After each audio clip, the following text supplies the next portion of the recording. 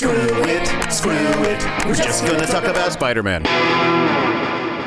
Hello and welcome to Screw It. We're just going to talk about Spider-Man. This is the podcast where we go over the original comic book issues of Spider-Man, done by the original creative team of Steve Ditko and Stan Lee. And on this episode, we're going over Steve Ditko's last issue, which is Amazing Spider-Man number 38. I'm one of your two total co-hosts. My name is Will Hines. My name is Kevin Hines, and I am the second co-host, which gets that up to the total of two that Will mentioned before. That's right. And here's some stuff about me and Kevin. We are human brothers. Mm-hmm. We live on opposite coasts. Kevin is on the East Coast in the great state of New Jersey. I am on the West Coast in the great state of California. And we're both performers and teachers at the Upright Citizens Brigade Theater, which means you have to think we are funny. That's right. Or at least our students do. That's right. You're required. And we're lifelong fans of Spider-Man in general, and these early issues in particular. We're not experts beyond that. We're just passionate lifelong comic fans who love Spidey, like I assume you do if you're listening. Yeah, and as Will said, this is the last issue of Ditko's run. So this is basically, we're going to have many endings. We're like the Lord of the Rings of podcasts. That's right. This is the first ending of our podcast because we're getting toward the end. Well, actually, we already had one ending, right? The end of the Master Planner saga was sort of an ending. The emotional end, yeah. Yeah, and now this is the end of our stated intent of doing all the Ditko issues. That's right. And then we're going to do two more episodes after this. So we have two more endings planned. Yeah, this is the final Ditko issue, which was our original scope of this podcast, and we're going to do one more issue that does the next two Spidey issues to kind of like talk about the transition into the next era of Spidey comics. Plus, that's a really good story. It's a good story, and these last few haven't been that good, so we wanted to end on a better story. Yeah, and then after next episode, which will cover the next two issues, we'll do one final actual returning to the Shire wrap up, where Kevin and I will discuss what we've learned and how we've changed. Yeah, we'll go through some reader mail that we've gathered since our last few episodes, and just talk about stuff in general. I also want to talk a little bit about some dangling plot threads that will be left still dangling at the end of these stories. Cool. Yeah. And then we might come back at some point, right? We'll talk about that in our last episode. I imagine we'll do episodes here and there, but we'll figure it out and talk about it in our actual last episode, which is 2 episodes from now. Yeah. All right. So let's Kevin, this is issue 38. It's called Just a Guy Named Joe. Yep. It came out in July 1966. Was there anything special going on in Marvel Comics when this was published? The Black Panther was on the cover of Fantastic Four. Oh, cool. I think I mentioned that last episode that he was going to debut in this month, and he does. Nice. Fantastic Four, as we've said, is sort of just on a awesome tear right now. Yeah, I love the original Black Panther story, and all the Fantastic Four stories that are coming up around now. It's really a tremendous run. Yeah. And I guess Kirby and Lee are still getting along decently well. That helps. Yeah. I think they always had a better relationship than Lee and Ditko. I think just because Jack Kirby was a more normal human being than Steve Ditko. They did, but I think around issue like 70 or so, even though that was like over 2 years before he left, it started to crumble. It's too bad. Because I think that's when I just read about this. That's when Silver Surfer was going to debut in his own title, drawn by John Buscema. Yeah. And I don't think Kirby liked that. Because he was not included in that, and like his character basically. Yeah. And I think Lee considered it his character because he really liked writing dialogue for Silver Surfer. And I think that was the first fissure in their important relationship. It's got to be so strange when just huge success enters into the picture. Like when these guys started doing Marvel Comics in 61 and 62, It was a small company that I think had not that much attention, but now we're getting into where it's clearly a huge, huge hit, and somebody's going to be making a lot of money, and the artists are beginning to realize it's not them, and it's frustrating for them, to say the least. Yeah, and Ditko was the first person to kind of get out of there, but Kirby would be next, and those two with Lee are the founding fathers of this Marvel empire. That's right. Now we're going to go over some. Usually here we do whatever news is in the current Spider-Man universe or podcast news. We've gone over the podcast news, our plan to next couple episodes. And we're going to save a little bit of current Spider-Man news for the reader mail section. But I do have a question for you, Kevin. Sure, I'm ready for it. Under the guise of current Spider-Man universe news, how are you doing at the PlayStation 4 game? I am slow. I haven't played the last few nights. I haven't had time. I've been watching baseball playoffs. Mm-hmm. But I am getting better at doing Spider-Man things. But I still get beat up a lot, and it's embarrassing. Right. And the game's sort of like if you lose a fight, if it's like just a normal fight, you just kind of wake up and the fight's not there anymore, and there's no mention of it, and it's like okay. And if it's like a major fight, they just let you keep trying. Okay. Like if it's against like the Shocker or whatever, you just reload and do it again. And generally when I'm fighting the big guys, I have to reload at least once. I die at least once in those. And every time I lose though a minor mugging and I sort of wake up and it's never been there, it feels embarrassing. It feels like the universe is like, you're not ready for this. The comic book version of the journey you're on in that video game would be unsuccessful, I think. I would have been unmasked and killed by now. Yeah. But it doesn't happen. I just wake up sitting on a flagpole somewhere and I go about my duty. I just got the Spider-Man 2099 costume, and that's fun to wear for me because I like that series. That's cool. I tend to like wear the new costumes for a little bit, and then I always go back to the traditional comic book costume. Okay. Yeah, you're a gimmick fashion horse. Sucker for the new trends. I'll wear it for a little bit, see how it looks in the light, see how it looks when I'm swinging around. But I always want to go back to the costume that I'm used to. Gotcha. And it's good. Yeah, it's really fun. The story is cool. Otto Octavius is slowly going crazy, I think. He's like my boss. Right. And very clearly, I know who he becomes, so I assume he's on that journey. Yeah. But every time he calls me, he's like a little crazier. Norman Osborn is mayor, and that's a fun role for him. Yeah. There's fun little things like that. There's lots of changes to the mythos, but I feel like it's still true to the essence of the character, and none of them really bother me, particularly as an adaptation. Like Mary Jane is a reporter in this version, and I prefer her not to be, just because I think reporter is overused as superhero's girlfriend's job because of Lois Lane. Mm-hmm. I see it pop up just a little too often, but it's good. Mary Jane is well written and she's fun. And there's always a bit of Mary Jane, especially later day Mary Jane, that I always feel like comes off as like she's better than Peter Parker. Like she's too good for him. Right. And there's a bit of that there, and I kind of dig that. Like he'd be lucky to have her, not, oh, he's Spider-Man, he should get whatever girl he wants. It's like, nah, he'd be lucky to be with Mary Jane. Right. I don't know if that's true in the original Mary Jane story so much, but it definitely feels like it's more true, definitely of the slot era, and definitely true in this video game. I disapprove. I think that women should be in the submissive role. Right. I feel like you're mistiming that statement. I just one of the mottos I have is I never believe women in any context. Sure. I mean, there's a great, and by great I mean terrible, line about women in this issue. Oh yeah, this is a fun one. Yeah. Let's get into this issue actually. What did you think about it? So this is the very final Steve Ditko issue. Right off the bat, this cover is interesting because Ditko didn't draw this cover.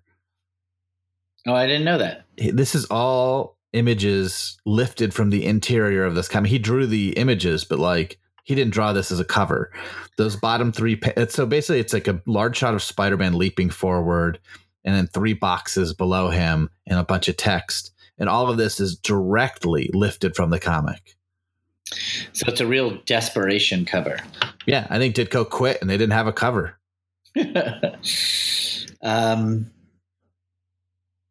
doesn't look so bad. Like, his panels are so nice that if you take one and blow it up, it's not a bad cover. No, it's great. I mean, it's basically, it's interesting that they didn't always do covers this way, because it's more true. Like, you're seeing a glimpse of what's inside this comic. But yeah, like this pose of Spider-Man, when we get into the comic, you'll see it again where he's like leaping over a car or something. They just lifted out the background. And those other 3 are just sort of zoomed in panels. Crazy. Yeah. I thought this story was not great. It's weird. Like, if it was a little funnier, I've said the same thing about the Kraven story that took place right after the Master Planner saga. Yeah. And maybe even a little bit with the robots one. The Molten Man story was just sort of bad. But I feel like if it was a little funnier, a little lighter, a little sillier, it would feel like a great filler episode. Yeah. And then like it sort of feels like, oh, maybe we're ramping up to like the next big storyline. Right. We know we are, but not by Ditko. But if like Ditko came in with like another big storyline in a few issues, these stories I'd look back on them more fondly. Though I still think they're paced a little odd. I think Ditko knew drawing this issue that this was his last one. I think he finished it just because he is a professional. Right. Just to finish the task at hand. Yeah, but like there's panels that sort of just look like the background sort of drops out for like a page, and Lee clearly doesn't care. Like they both know that this relationship is ending and they're just having one last date. Yeah, definitely the Ditko run ends not with a bang, but with a whimper. However, I do think this story, relative to the bad stories, is a little bit. This is better than the Molten Man stories. There's a little more heart to it, and there's a little bit more character to the villain. It's closer than some of the others, I think. Yeah, and that's where I just think like, and this maybe is more on Stan Lee at this point, or if like he had put more humor into this issue. Which probably would be easier if he was talking to Ditko and had a better feel for the story. It would be more fun, but it doesn't feel like it's funny enough for a story about a guy just named Joe. Yeah, the name of the issue, I think we said it once briefly, is Just a Guy Named Joe. And it's sort of a hallmark of if the issue is going to be bad when they haven't bothered to like name the villain well. That also probably means they haven't thought out his story a ton. Means that Stan Lee, who does the dialogue, isn't that invested. So it's usually a bad sign when the name is something kind of extremely first thought or no thought. Yeah. I just think it's not funny enough to be funny. So it ends up just sort of being bland to me. It's definitely better than the Molten Man stories, but that's a pretty low bar. I think I enjoyed the robot issues last week for our podcast, last month for the issue a little bit more, even though that wasn't great. Should we get into the actual issue? Yeah, let's do it. These first 2 pages. So basically what this is a story, a Spider-Man villain, Just a Guy Named Joe.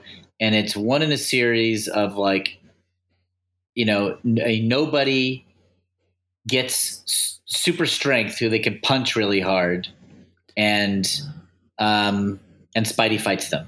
And the only difference for this guy versus like the Molten Man or who's the other really strong, or the Looter, is that he seems like he's a good guy, and there's something that getting the powers did something to his head temporarily.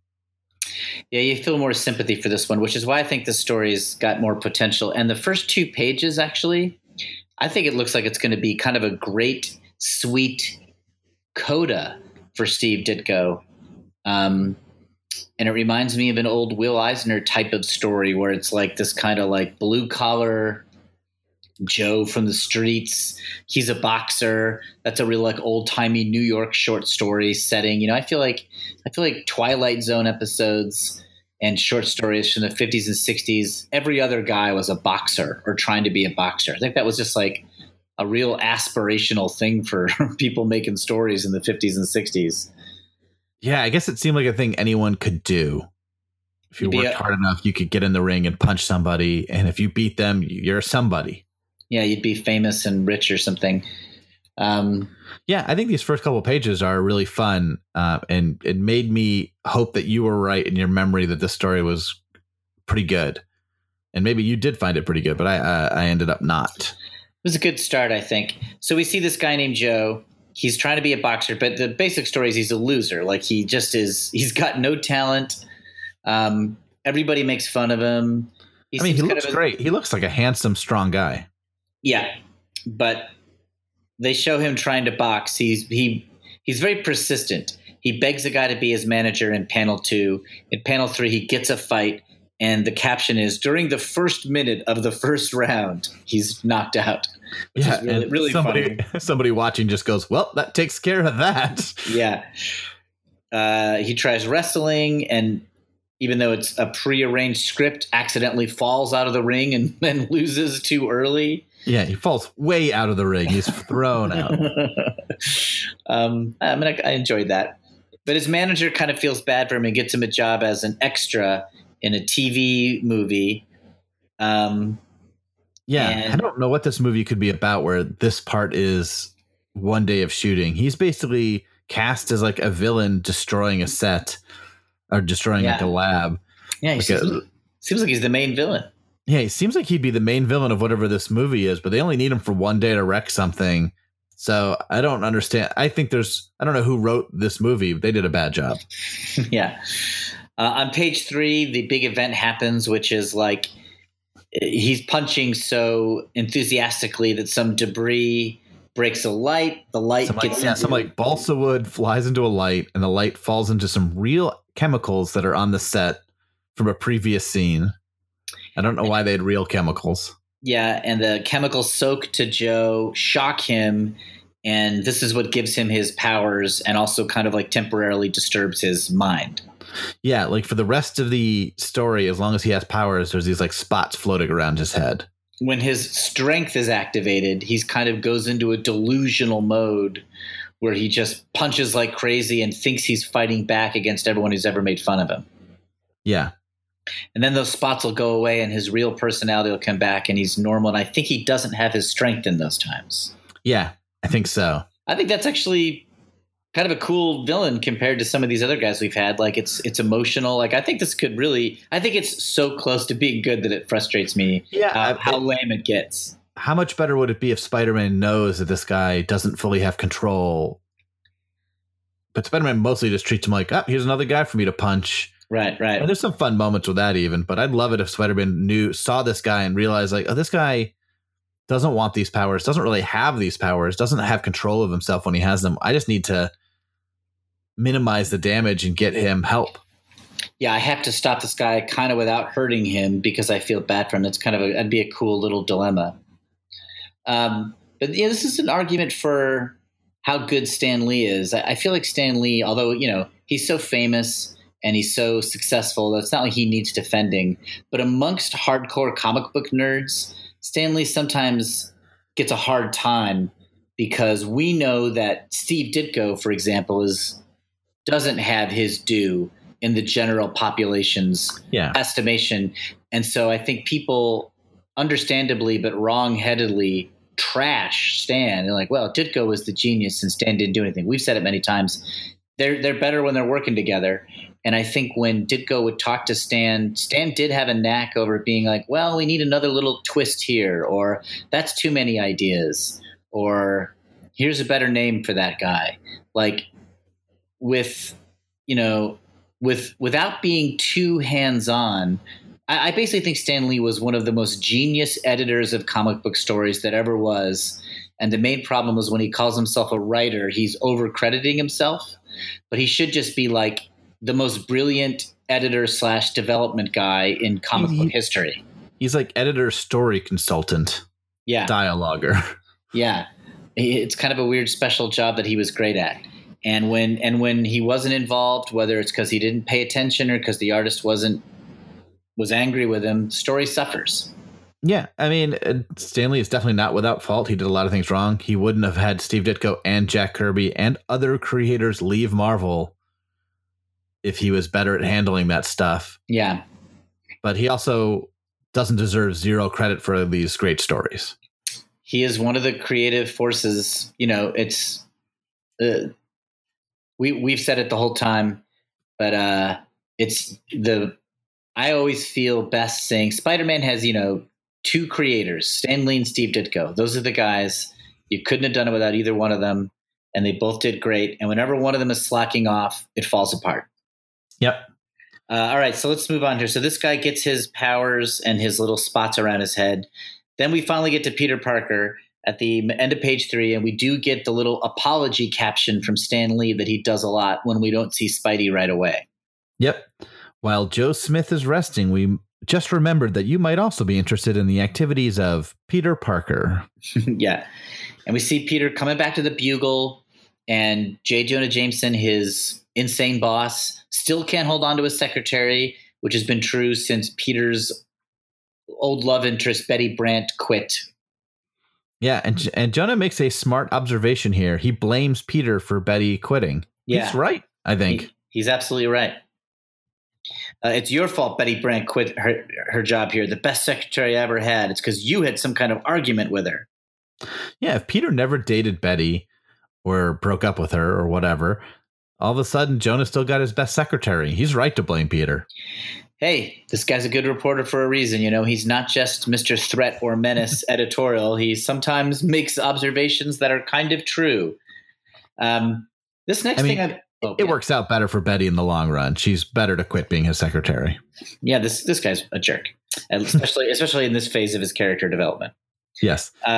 Page 4 is interesting. This is something I'd forgotten about. Peter sees his rival for Betty Brant's affection, Ned Leeds, the reporter of the Daily Bugle, the old cradle-robbing Ned Leeds. Yeah, it was implied in previous issues because Ned Leeds was gone and Betty was gone that they had run off together. But Peter didn't know that. He was just assuming that. Yeah. He runs into Ned and finds out that never happened. No one knows where Betty is.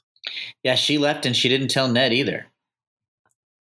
I think that's so interesting. I'm like, ooh, that's kind of a cool move. Like Betty's showing her old independence again, where she's kind of a hurt loner. Yeah. It's an intriguing story that is not resolved in this issue. Nope, it's not resolved in this issue or in the next two. So it's not resolved in our podcast. Though that's one of those things I might talk a little bit about in our epilogue episode. That is a good thing that Ditko and Stan, I don't know who, in the like sort of last 15 issues, they really start planting a lot of seeds for the future, which I think is cool. Like it's not all completely self-contained. Right. I think, yeah, the Osborns being a big part of that, Gwen Stacy being part of that, Betty being a part of that. These ongoing soap opera plots. And it's a shame that we never get to see Ditko be a hand in building those up to the next level. But yeah. So after Peter sort of discovers that Ned Leeds doesn't know where Betty is, we cut back to our villain.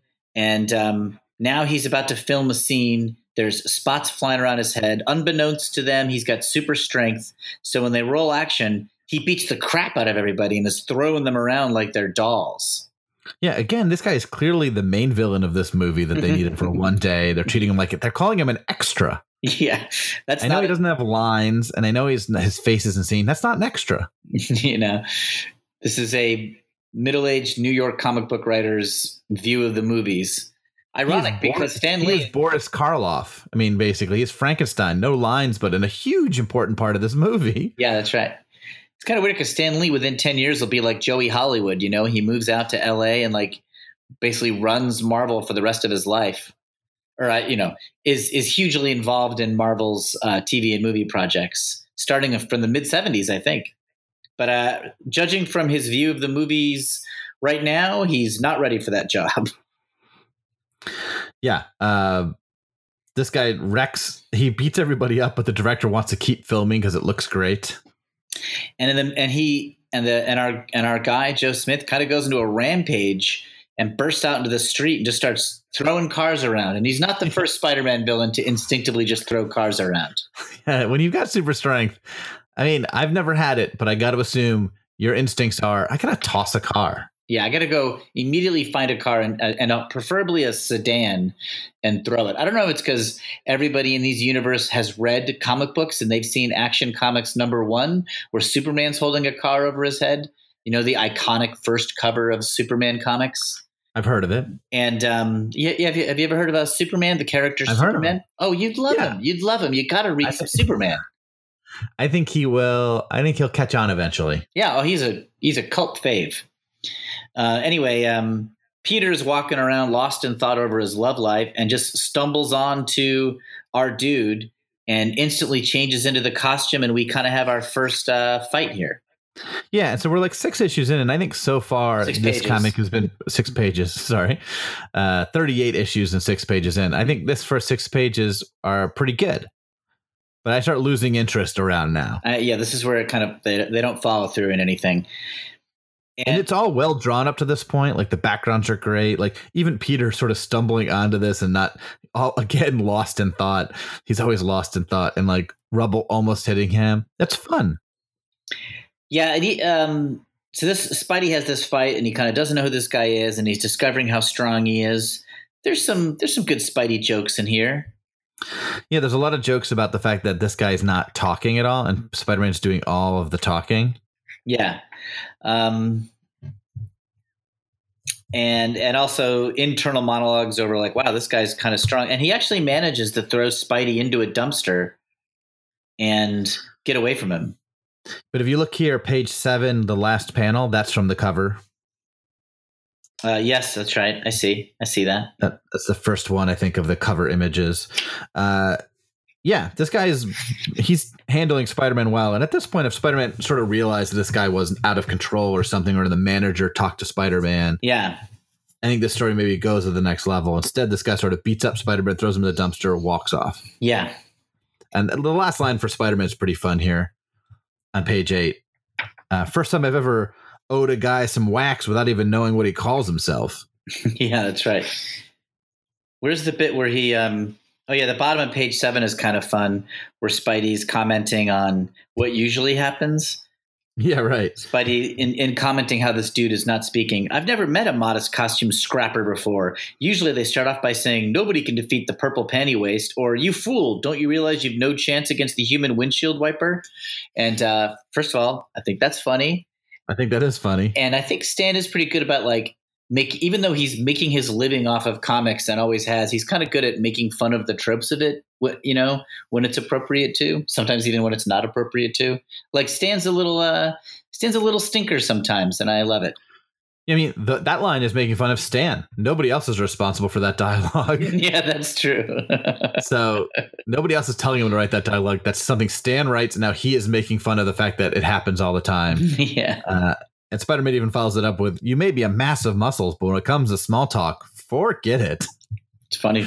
And that's funny, too. So the manager has a soft heart for this guy and whisks him away. Seeing now that he's in major trouble, that he's like tussled with Spider-Man, throwing a bunch of cars around, agrees to kind of get him into hiding and try to help him out. Kind of whisks him away. So we cut away from that action and we go to another subplot, which is the plot of Norman Osborn. Yeah, we don't see Norman's hair here, but we're told it's Norman. Yeah. It doesn't look too much like Norman. This is where Steve's drawing maybe starts to get a little rushed. Or there's always a chance that it wasn't Norman. But it has to be. I can't think of who else it would be. Yeah, it looks like they're setting up. And he's talking to Harry, so yeah, it must be Norman. Norman, who will be revealed to be the Green Goblin in a couple issues. I know that's like a surprise, but at this point, but that's what they're setting up for. So Flash Thompson and Harry Osborn, Norman's son, our college buds, are driving around. Flash thinks to himself, what a great guy Mr. Osborn is. Yeah. Good judge of character. Yeah, Flash is you should not trust Flash's instincts on who the good guys are. Peter Parker's a jerk, but you know who you can trust? Norman Osborn. That's right. Norman puts on a pretty effective mask, and then what's that?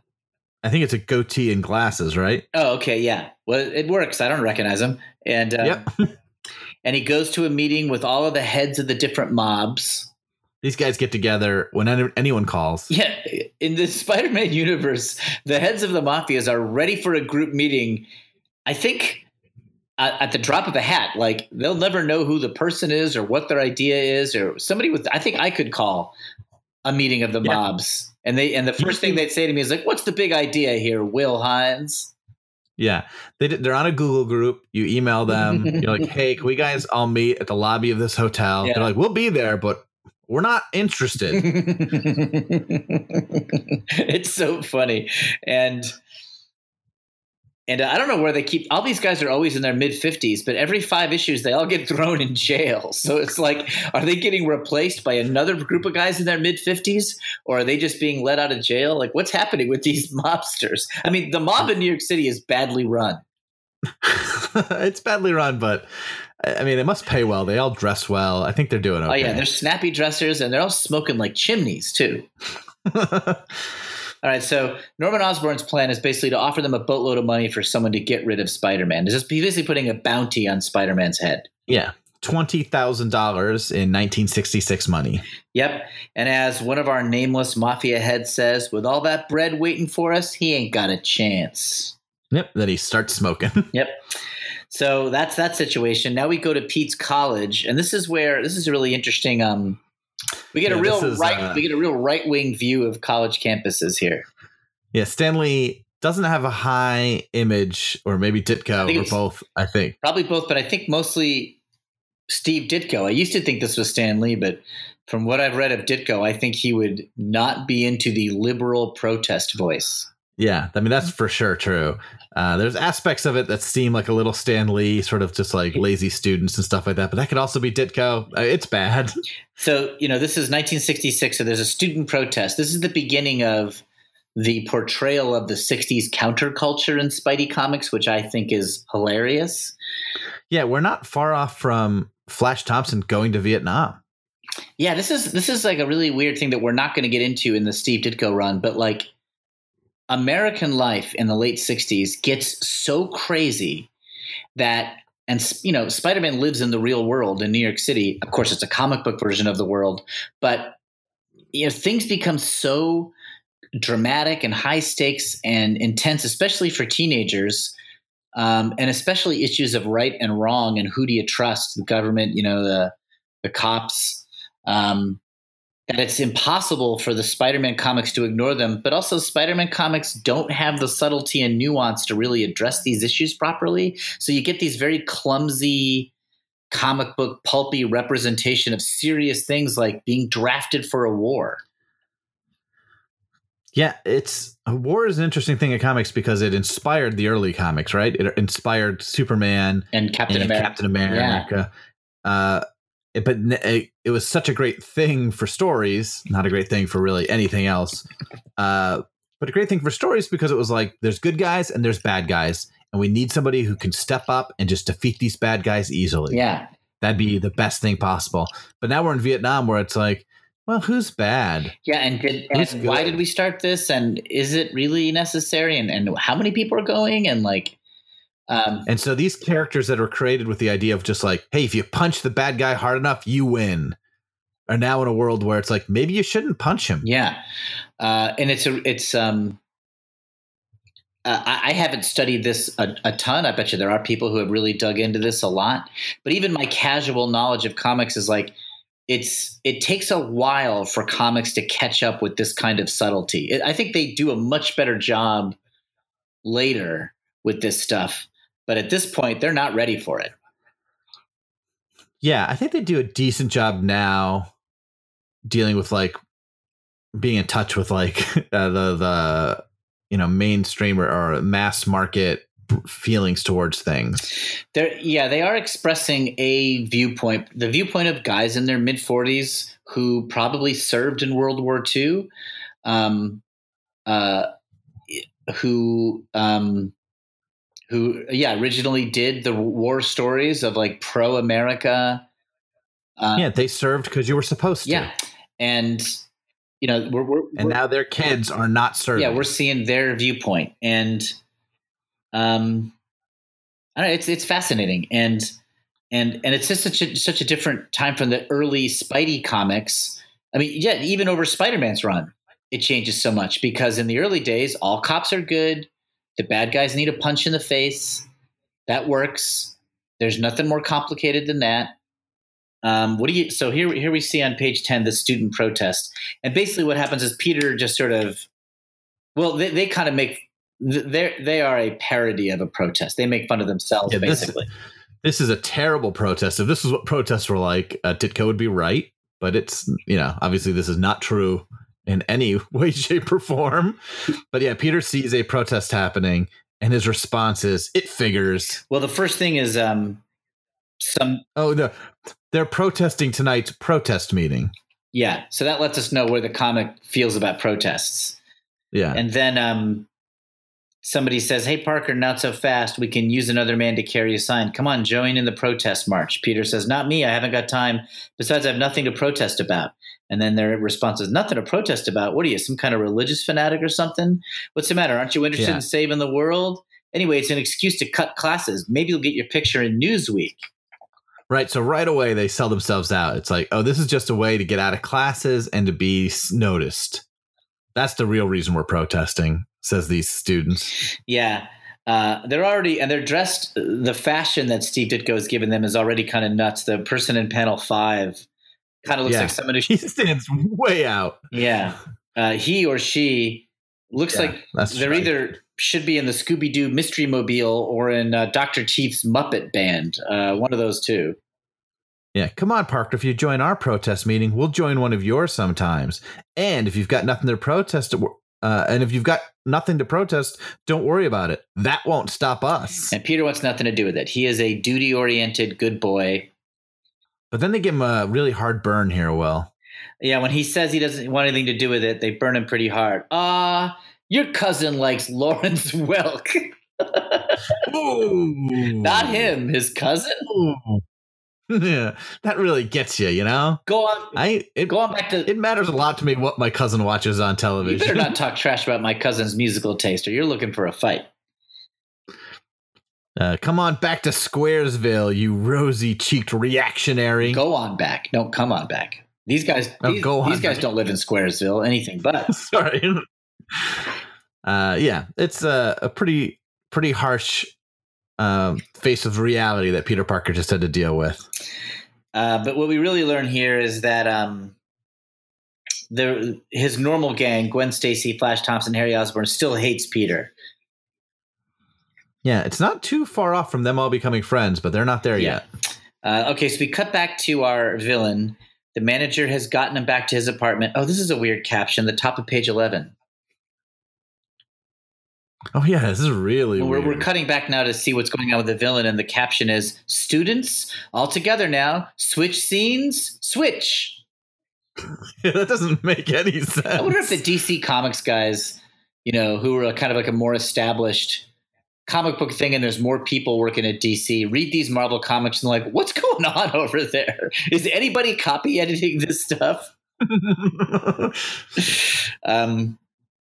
So our dude's feeling woozy. The manager is realizing it's got something to do with those chemicals, and he kind of doesn't know what to do. Yeah, this is a guy who was sort of didn't even want to be this guy's manager. He's an interesting story. His heart's really going out to him, and he's really going above and beyond to try to help old Joe Smith.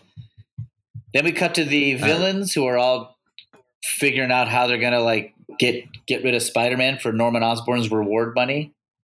Another great caption here. Yeah. Meanwhile, at the headquarters of what might be called Hoods Incorporated. Yeah, I love that one. Hoods Incorporated. I'd work there.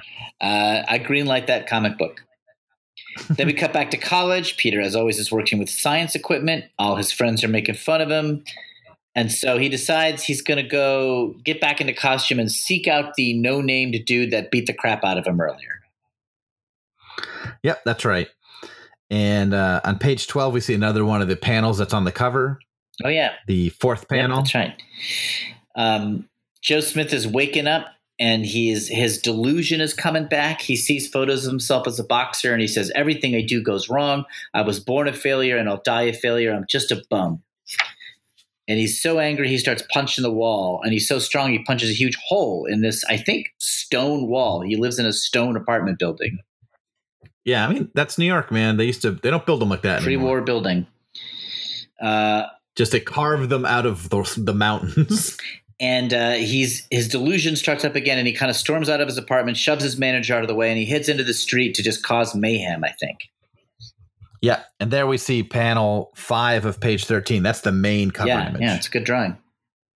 Tilted just a little bit. Spider-Man's having trouble because every criminal in the city is trying to beat him up right now because of Harry Osborn's reward money. So he's getting attacked from all sides. Like normal people that he can handle, but it's sort of relentless is what it's described as. Yeah, there's just lots of people. And he doesn't know why. It's like somebody suddenly declared open season on Spider-Man. This is very close to a good issue. We got a number of cool different plates spinning here. Yeah, but similar to the Craven story where they had all the gang members kind of rush in on Spider-Man, it doesn't feel like it's a little empty, and it's about to totally go south. So Joe Smith goes to his boxing gym and he beats up all of his old friends. That kind of breaks my heart because he really wanted, I don't know, there's something really tragic about that.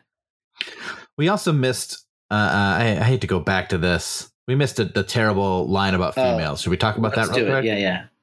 It's page 5. Oh yeah, way back. The first panel.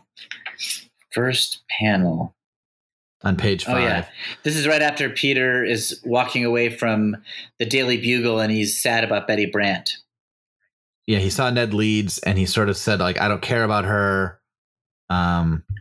She'd be better off with Ned anyway, he thinks to himself, because he could date her.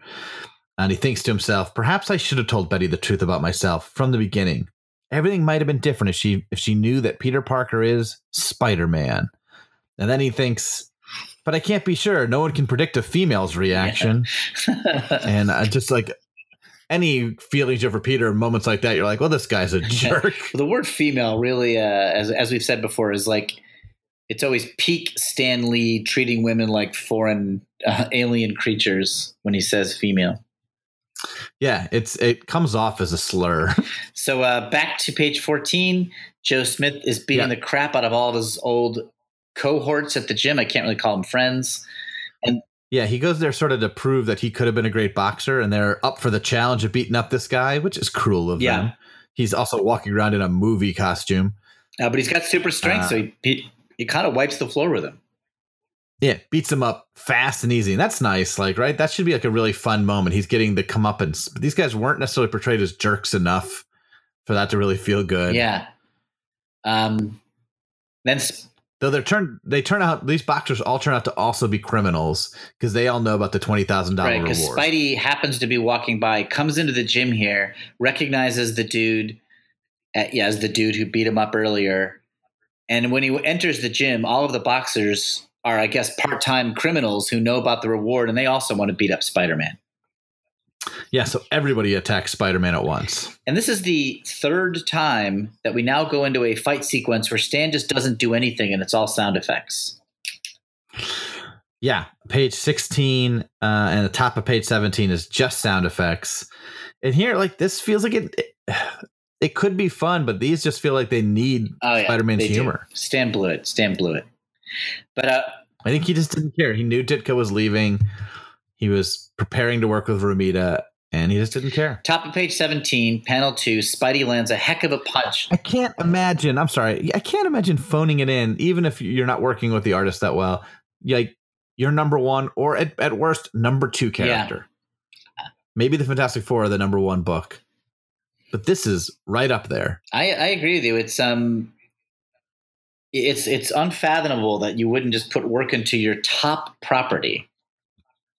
I don't know. It's weird. I mean, like, I think they grind these things out. I think it also shows a little cynicism on Stan's part. He's like, the fans will come back next issue. Yeah. Maybe it's just like, it'll sell no matter what I do. He's kind of right. Spidey didn't ever miss a beat. Yeah, I mean, I guess I'm still a fan, so it worked. Good job, it might Stan. Be the kind of thing where if comics you only released when you were ready, he just wouldn't release this. But it's like you have to release one every month. So maybe he just wants to get through it.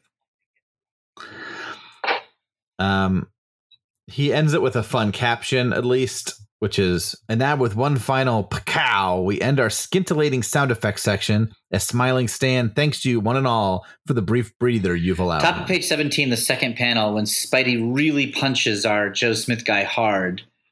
And it looks like a heck of a smack. I think that's supposed to be that he's knocking like some sense into him. Like he basically breaks the spell with these punches.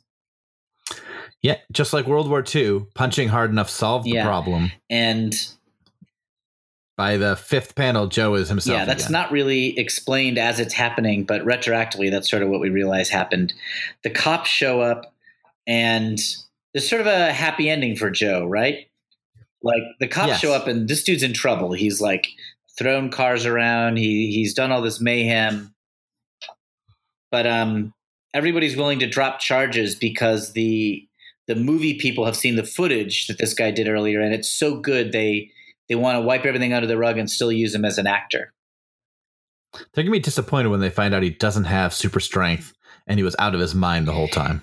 Yeah, but we don't see that. We just see his moment of redemption where he gets hired as an actor, and all the guys in the gym forgive him, which reminds me a lot of LA. As soon as you get a job, everybody thinks you're great. It also sort of, I guess whoever's cars he wrecked aren't mad either. Yeah, and whoever's lives he almost threatened when he just walked around punching like aimlessly. Okay, so bottom of page 18, Spidey still has to deal with the city full of middle-aged hoods who are after him. And this really makes me laugh at the end. A bunch of criminals are rushing Spidey. One of them says, that 20 grand is as good as ours right now. And Spidey thinks, 20,000, is that the reward offered for me? I wish I could claim it myself. Yeah, that's fun. But even this last page looks like it was not finished. Page 19? Yeah, page 19 looks really thrown together. Spidey finishes off all these hoods, no problem. He sees a mannequin's dummy because I guess that's where they are. That's not really established. And it reminds him of Ned Leeds, and he punches it with anger. That is something that we are spared. If Steve Ditko had stayed on, I do think this is a guy who I don't even know if he ever had a romantic relationship. He certainly never got married. He was an alienating dude. I think he would have not done well when it was time for Peter Parker to have friends and loved ones. Like Ditko was sort of tailor-made for the alienated teenager. I don't know if he was great for the engaged 20-something Spidey. Maybe it was fate that made him quit and protecting the Spider-Man story. Yeah, I wish we got one more story out of him, like one more good action yarn, like another 2 or 3 issue arc, and then ended there. That's asking for a lot, I realize, but it would have been. We have another look at not a look, but we have another appearance of Mary Jane Watson, the bottom of page 19. Yep. Her head is covered by a tree branch, and then she drives off the next page in some sort of red car. And red convertible. Yeah. And Peter has just missed her. Aunt May is distressed because she's really trying to get Peter to be with Mary Jane. Peter was hoping it was Betty, so he's disappointed too. He turns on the TV and he hears that Joe Smith is now an actor and that he's being advertised as the guy who beat up Spider-Man, so Spidey looks bad. Yeah. And the last 2 panels are sort of a typical down ending. Aunt May says, "Oh, it's good you turned the TV off. Some of those news items can give a body nightmares." Peter walks up to his room. Not much chance in that case. Not much chance of that in my case. I only have them when I'm awake. Yep, and that's it. That's the end of Ditko's run. Yeah, it's a bummer that it's not a better story. He deserved better. Yeah, and as you said, this is better than the Molten Man story. It's probably on par with the robots now that we're through it. I think I enjoyed the robots just a little bit more, just because the Norman stuff was more fun. Really good in that, yeah. You can see the skeleton of a great story here, but they didn't finish it. Yep. And that's the end of Steve Ditko, and I guess we'll talk more about that in our wrap up episode. But goodbye, Steve. And they must have known it by this point because they had to throw together this cover. And I read online that even in the letters page, they talk about how Steve is leaving and John Romita is coming in next issue. And they also, I think, advertised that Ditko's last Doctor Strange issue is out. Yeah. I wonder if that was big news at the time, or if it was the type of thing where people really weren't worried about the behind the scenes so much. I mean, you get your comics off a newsstand. Some people probably don't read those letters. I don't know. It probably wasn't a big deal. Should we give it our awards? Yeah, let's do it. Panel. Do you have a favorite panel? I probably do. I'm going to be boring. I'll do something a little different. I'll pick the bottom of page 14, panel 6. There's like a silhouetted Spidey in the shadows watching Joe Smith beat the crap out of somebody, and I think that's kind of cool. Yeah, I think I'm going to take the fourth panel on the first page where he's getting thrown out of the wrestling ring. That's pretty good. It's just a fun I like Ditko's comedy drawings. He does good ones. Do you have a favorite piece of Stan Lee dialogue? Before I get to that, I have a panel. Another funny panel I like is the first panel on page 4 where Peter's being yelled at by Jonah and he's sort of just like caught tiptoeing away. Yeah, that's funny. I think that's very fun. Yeah. Do you have a Ditko, a Stan line? Yeah, the one you said. Go on back to Squaresville, you rosy-cheeked reactionary. Yeah. I mean, that is a very good one. What do I want? I think I'll take. I also could have picked any of Spidey's like wisecracks to the dude when he wasn't talking. I like Stan's weird captions in this issue. Yeah, I will probably pick one of those fight lines. I'll take the one before the one we quoted, just because we had talked about it, where this guy's taking a swing at him and Spider-Man says, "Look, while we're still on speaking term, what's your name? I'd like to know who it is that's knocking my block off." And then he goes, "Won't talk, eh? Then I'll just have to keep saying, hey, you." It's a fun exchange. Yeah. Very funny. What's your highlight? I guess my highlight is the highlight of this issue is those first 2 pages. Yeah. Just sort of the setup to Joe. I have to pick the same one because it was really promising to me. Yeah, it almost feels like a pre-Spider-Man comic in the sense like if Spider-Man wasn't in this, it feels like, this is a pretty interesting start to a amazing fantasy story. Yep. Or I agree. Like a Twilight Zone episode. Lowlight? The protesters? Yeah, I'm glad that they do have the real world sneak in here, but it's just, it's disappointing. I mean, Stan can have whatever opinion he wants, but it feels a little unenlightened, I guess. Protesting a protest meeting. We don't care what we're protesting. We're just cutting class. All that stuff just feels so annoying. Yeah. And maybe some of that is the current political climate making me feel that way. Just someone sort of being dismissive of someone who cares. Yeah. It's you don't want to judge an earlier time by your current context, but it's hard to separate it. And Stan could have a lot of empathy in some cases, and he didn't have it now, and I wish he did. I wish it was a little more nuanced, at least. Yeah, I think in Stan's mind, it was just meant to be a joke. Yeah, I'm sure. I don't think he'd be like, it's like, I'm sure some of those kids are good, some of them are. It's just a joke. He wasn't. But it comes off as like an insult. Yeah. He was not bearing down too hard on it. That's for sure. No, it wasn't like something he was too invested in for this story. All right. And my low light is going to be that page of sound effects. That's just so lame. Yep. All right. Those are our awards. Congratulations, issue 38. I hope you enjoy those awards. Hope you enjoy those awards. Should we move on to reader mail? Oh, no. But should we do our recommendations of those other 2? Let's do reader mail first. Okay. Because that also sort of segues into those other 2 issues we're going to talk briefly about. Okay.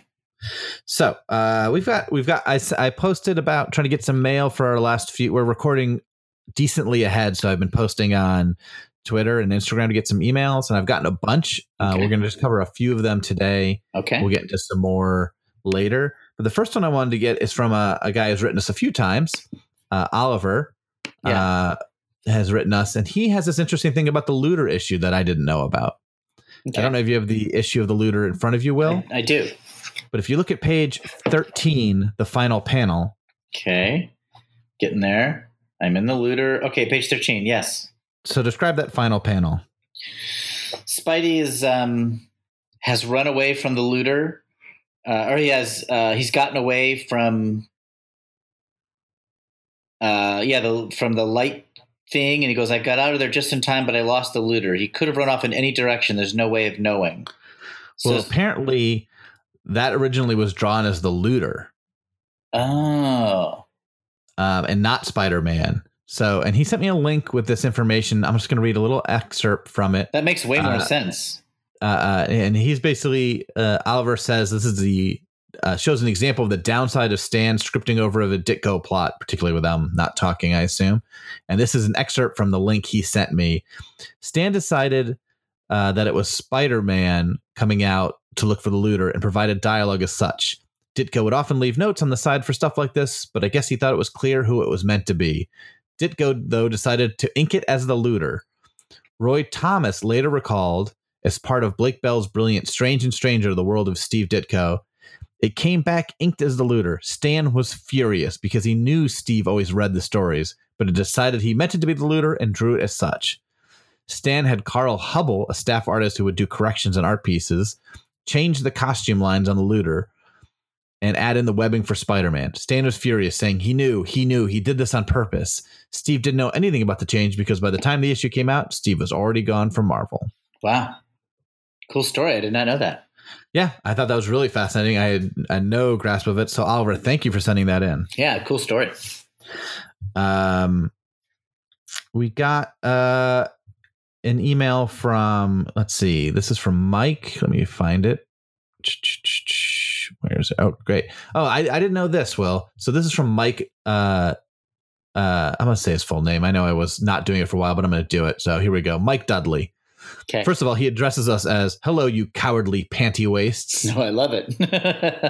Parentheses, he says, this letter is going to start out slow, but stick with me, true believers, as we wait for the action. This is great. I'll just read it's not that long an email. As you wind down these last few Ditko issues, I feel as though my favorite class of Spidey 101 is coming to an end. Where else am I going to get the latest possible updates from the Enforcers? Your frame-by-frame breakdowns of each issue bring me great joy with every episode. I can't thank you enough. I would like to add to your list that Ditko created, the Jack-O-Lantern. Do you remember this character, Will? No. The Jack-O-Lantern, he would show up in the 80s and 90s. He had a pumpkin head that was like on flame, and he kind of rode around on like a disc. Okay. Like I do have a vague memory of it. I always loved the design for Jack-O-Lantern, and he always just felt like another pumpkin-themed goblin-esque character. Yeah. Well, he first appeared in Machine Man issue 19. Oh, wow. And that's when Ditko was drawing it. Yeah. Ditko comes back to Marvel eventually, and he draws some issues of Machine Man, a character that was created by Jack Kirby.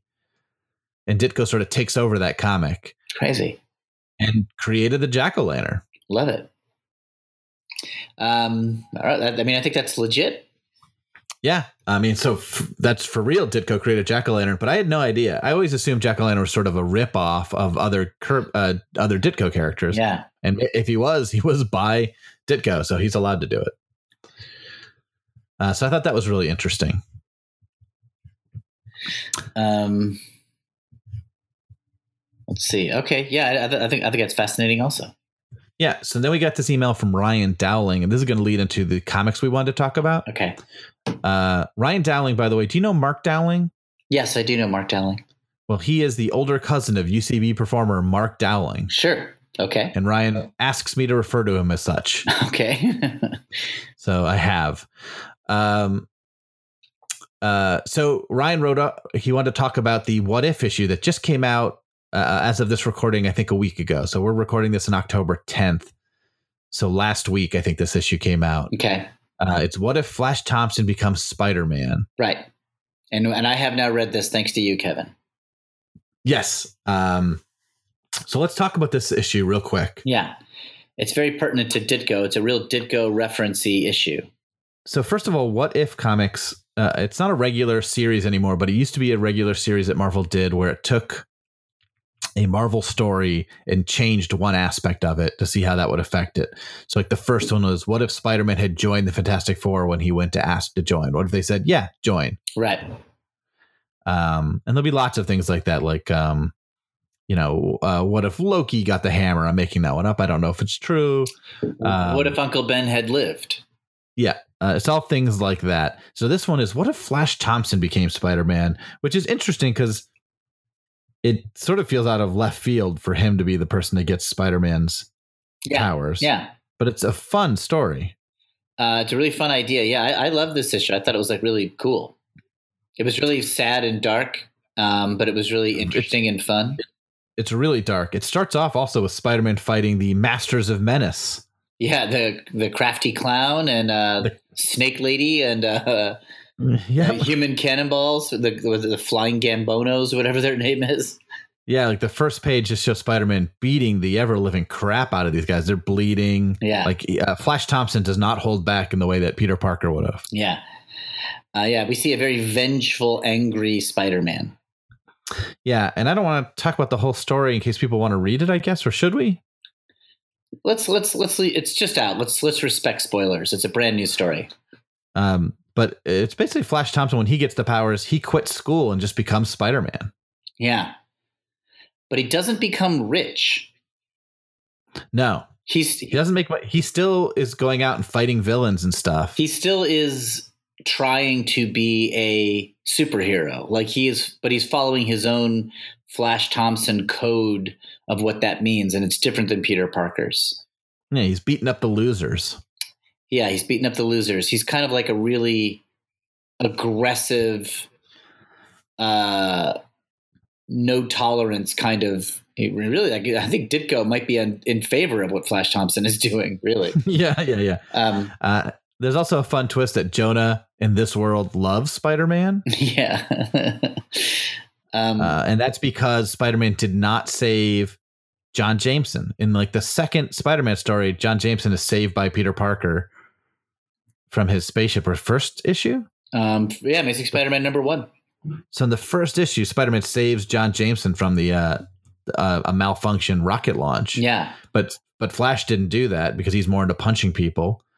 And so because Jameson wished someone like Spider-Man could have saved his son, he becomes a fan of Spider-Man.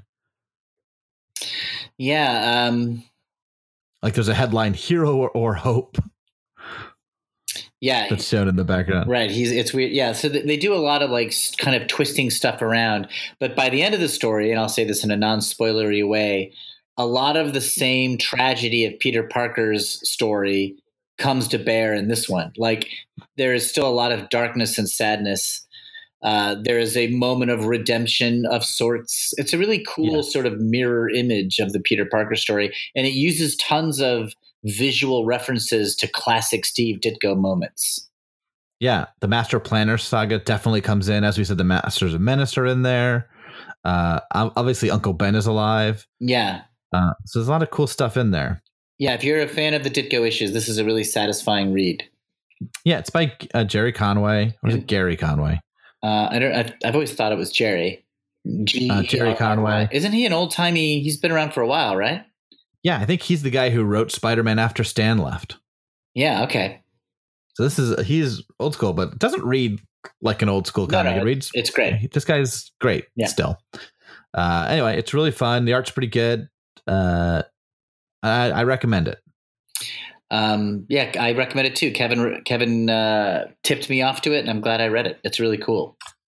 Yeah, and then Ryan Dowling from our letter also reminds us, and people have tweeted about this as well, that issue 310 of Peter Parker, the Spectacular Spider-Man, is also one that we should talk about. And this is Chip Zdarsky, friend of the podcast, was on the show a while back to talk about his run. Yeah. This is his final issue of his all too short run on Peter Parker Spider-Man. Yeah. And it's a great story. Yeah. Chip draws it himself. He writes it and draws it. It's always interesting to me when there's comic writers who can also draw. Like Bill Willingham's one of those guys, the Fables writer. He can also draw. Obviously, you can be a lot more prolific if you let somebody else do the drawing. But it's fun when those guys pick up the pencil. I love this story. It was really sweet and funny and moving.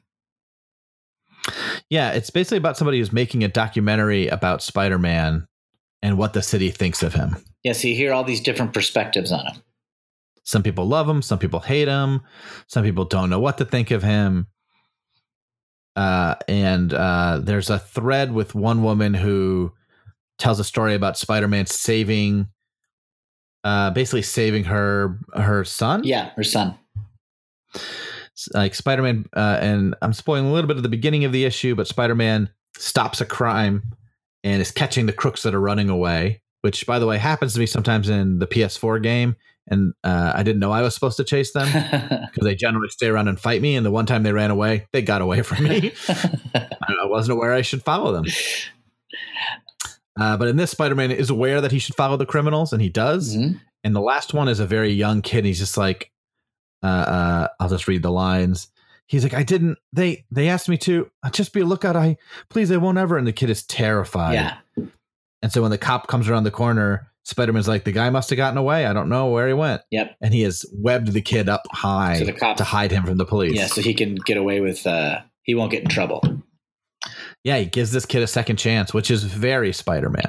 It's very Spider-Man. Like, I'm sure that it's happened before, but I feel like it's one of those very character-defining things because Spidey himself is a man who's living on a second chance. Like his first chance, he blew it and his uncle gets killed. And so he has to forgive himself and keep trying to do better. So he's very sympathetic to people who are like, I won't ever make this mistake again. It's one of the things I do love about Spider-Man, that he doesn't turn in Kurt Connors, the Lizard. Yeah. Later on, when he starts facing Norman Osborn as the Green Goblin, Norman Osborn doesn't remember he's the Goblin at times.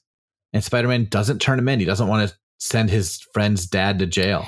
Yeah, when Spidey has a soft heart sometimes for people who need redemption, and it's a real argument against vigilante law enforcement, but it is a great argument for good storytelling. Like it's really moving. Yeah, I mean, his thought is basically like, if this person won't do anything wrong again, what does it serve putting them in jail? Yeah. But because it's comics, they often do things wrong. Yeah. And in this story, this is a kid who just seems to really gotten in over his head. So it's a great, and then that story continues. And it's really moving, and it's really, Chip is genuinely very funny. And so his Spider-Man is genuinely very funny. Yeah. There's a part where he saves a hot dog cart and the guy offers Spider-Man hot dogs for life. Yeah, but then he's annoyed by Spidey constantly showing up and just talking nonstop. Yeah, he's like, every day. So Spider-Man, I guess, eats hot dogs there every single day and talks to the guy. It's very funny. Yeah, I like my Spider-Man to be funny, but also annoying. So I like that all. Yeah, and the story is just really sweet. And if you like Chip's stories, or if you like any good self-contained Spidey story, it's a really satisfying one. Yeah, it's issue 310. I choked. Peter Parker, the Spectacular Spider. I choked up several times. Like it was really sweet. I mean, there's a moment in the middle that was like a gut punch to me. It was like happy. It was a happy moment, but I wasn't prepared for it. Yeah, I was like, oh, so sweet. But it's also sad, and I'm sure anybody who writes Spider-Man, especially someone who writes him for an extended run, has a real deep affection for the character.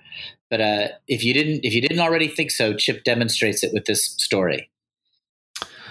Yeah, it ends on a nice line that I'm not going to say here, but you should read the comic yourself. Just sort of like I think Dan Slott's last issue ended on just a really great line. Yeah. But I also really love. I read, in the letters column, Chip has like a goodbye letter that he writes, kind of like to the fans. Expressing his sort of like gratitude for getting to do the Spidey stories. And it's really a well-written, sweet letter in itself. And I enjoyed that also. Yeah. It's nice. I think sometimes I think Chip was lucky in the sense that he either knew he was finishing up or called it and said like, this will be my last issue. And there's something nice when writers get that chance to sort of say goodbye to the book they've been working on. Not all creators get that chance. Yeah. Well, he made a really nice final bow with that story and that letter. So we recommend that too. Yeah. So Ryan Dowling, thanks for recommending them. I had read one of them, but I had not read the What If story until Ryan mentioned it. I had noticed it had come out, and then I went looking for it, and I was very pleased that I did that. So thank you, Ryan. Thank you, Ryan. Yeah, you are a cousin who does not like Lawrence Welk. Wow, what a compliment. Yeah. Cassie Hoagie sent us an email. Okay. She sent us a few emails. Cassie's an improv student out here in LA. Oh, great. I don't know her, but you do because she's West Coast. So that makes sense. Tinseltown. Love the podcast, she says. I have never read the comics before, but you boys do such a good job describing them. It doesn't matter. She also compliments my Instagram. The Instagram is beautiful, and I follow along with that as I go. And she just saw the trailer for the new Spider-Man Into the Spider-Verse and has a few questions. But let's talk about that first. So there's this new movie that's coming up. We talked about a trailer a while ago, but they've released a new trailer more recently. And this is a comic book animated movie about Miles Morales, who's also Spider-Man. Right. Yeah, what do you think of it? First of all, it's beautiful. It's really well animated. I think it's funny. The trailer, it's hard to know what the movie will be like, but the trailer seems to be very funny. Yes. And it's about Miles Morales meeting Peter Parker from another dimension, another universe. Yes. And that Spider-Man sort of taking Miles Morales on and sort of teaching him how to be Spider-Man. Right.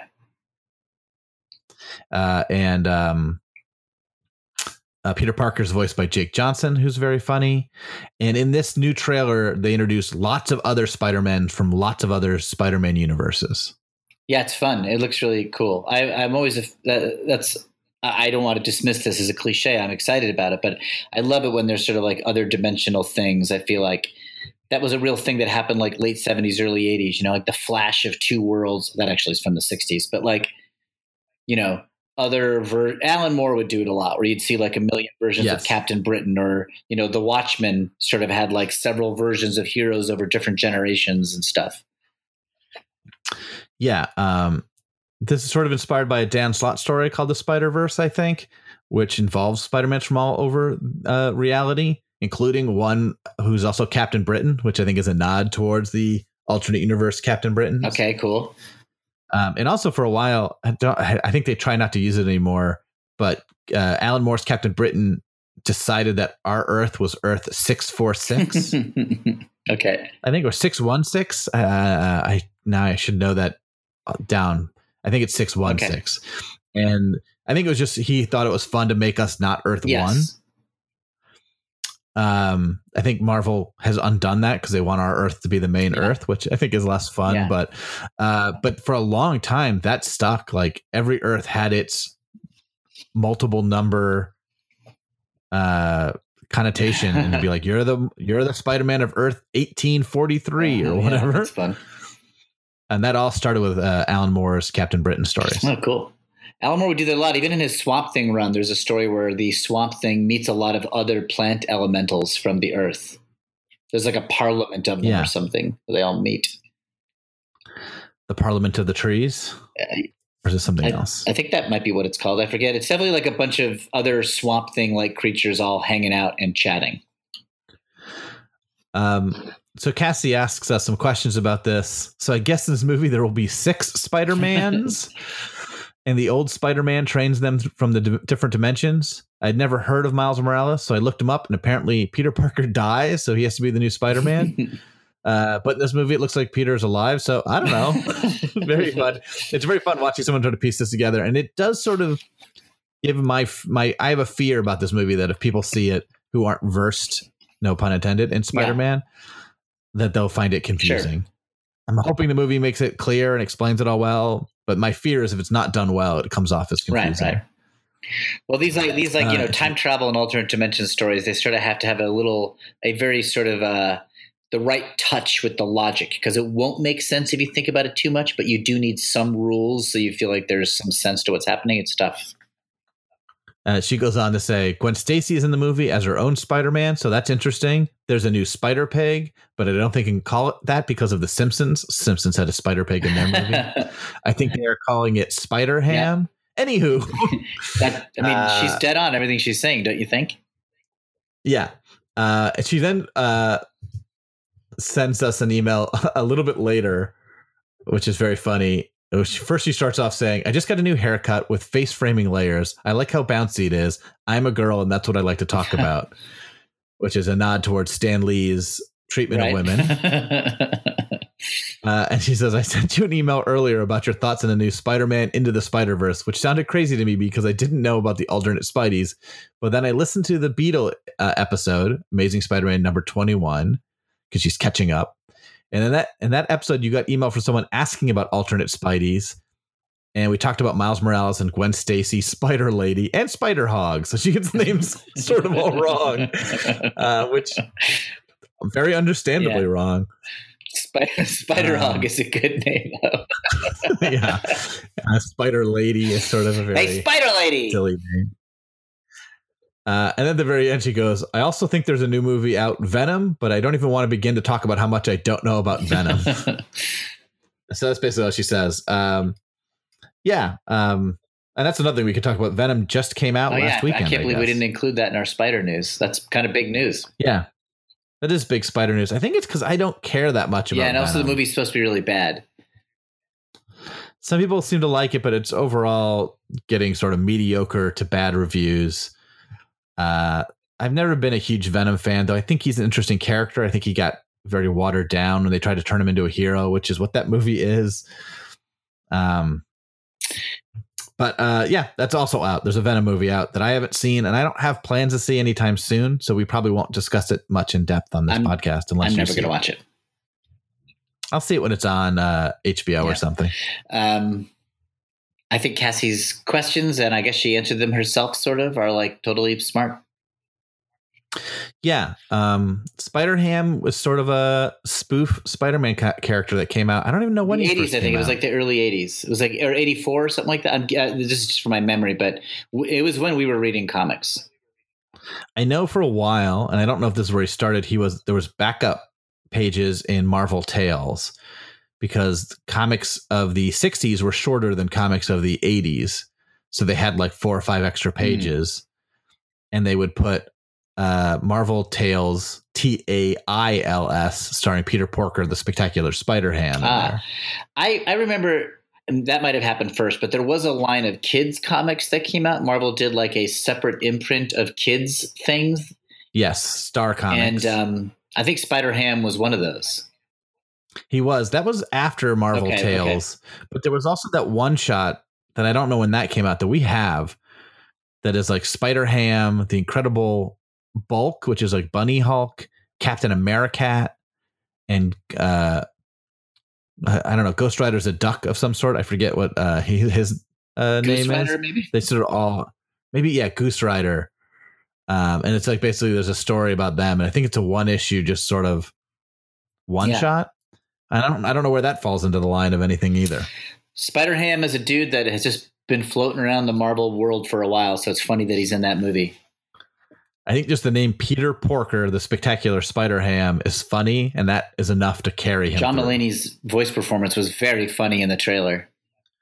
Yeah, John Mulaney does the voice of him in this trailer, and it's in the movie, I assume, as well. And it's so good. I wouldn't have known who I would have picked for the voice, and it's perfect. Yeah. Anyway, that's a lot. Yeah. So thank you for. If you want to email us, you probably won't get it in time if you're hearing this now. We'll read it. It's screwitspidey@gmail.com. And you can still follow us on Instagram and Twitter, screwitspidey on both those accounts. And I'm posting lots of images on the Instagram account, and we're tweeting every once in a while. By the time this is released, we'll probably have recorded our final 2 episodes. Yeah, that's probably right. But please email us anyway if you have thoughts and any kind of hot take or thing you've left out or recommendations of Spidey comics to read. We'd like to hear it. Yeah. And thanks for listening to us.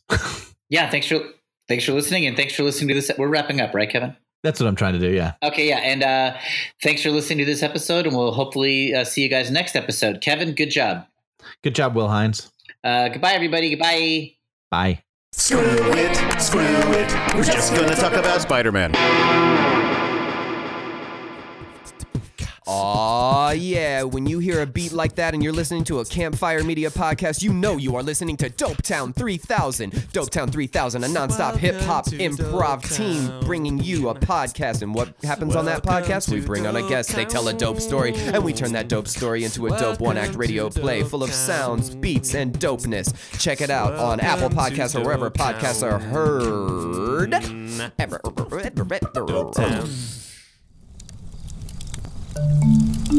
Campfire.